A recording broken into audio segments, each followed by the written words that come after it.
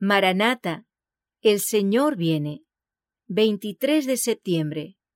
Los ojos de Dios vigilan a su pueblo. ¿Acaso Dios no hará justicia a sus escogidos que claman a Él día y noche? ¿Se tardará en responderles?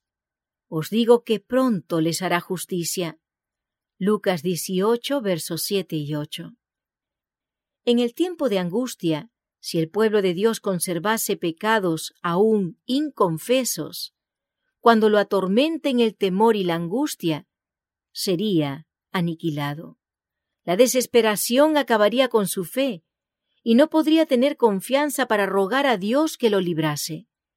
Pero por muy profundo que sea el sentimiento que tiene de su indignidad, no tiene culpas escondidas que revelar. Sus pecados han sido examinados y borrados en el juicio, y no puede recordarlos.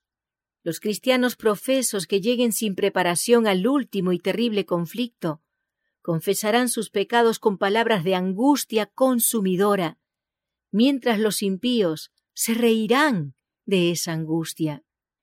La historia de Jacob nos da además la seguridad de que Dios no rechazará a los que han sido engañados, tentados y arrastrados al pecado, pero que hayan vuelto a Él con verdadero arrepentimiento.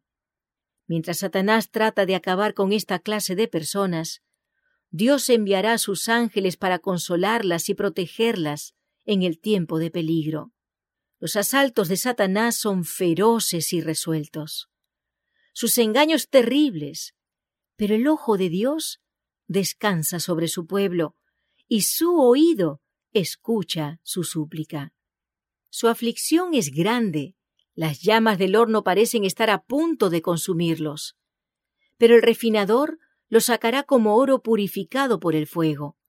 El amor de Dios para con sus hijos durante el período de su prueba más dura es tan grande y tan tierno como en los días de su mayor prosperidad. Pero necesitan pasar por el horno de fuego.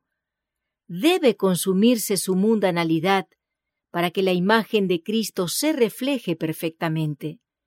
Los tiempos de apuro y angustia que nos esperan requieren una fe capaz de soportar el cansancio, la demora y el hambre, una fe que no desmaya a pesar de las pruebas más duras.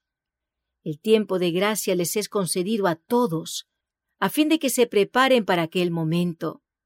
Todos los que se aferren a las promesas de Dios como lo hizo Él, y que sean tan sinceros como Él lo fue, tendrán tan buen éxito como Él.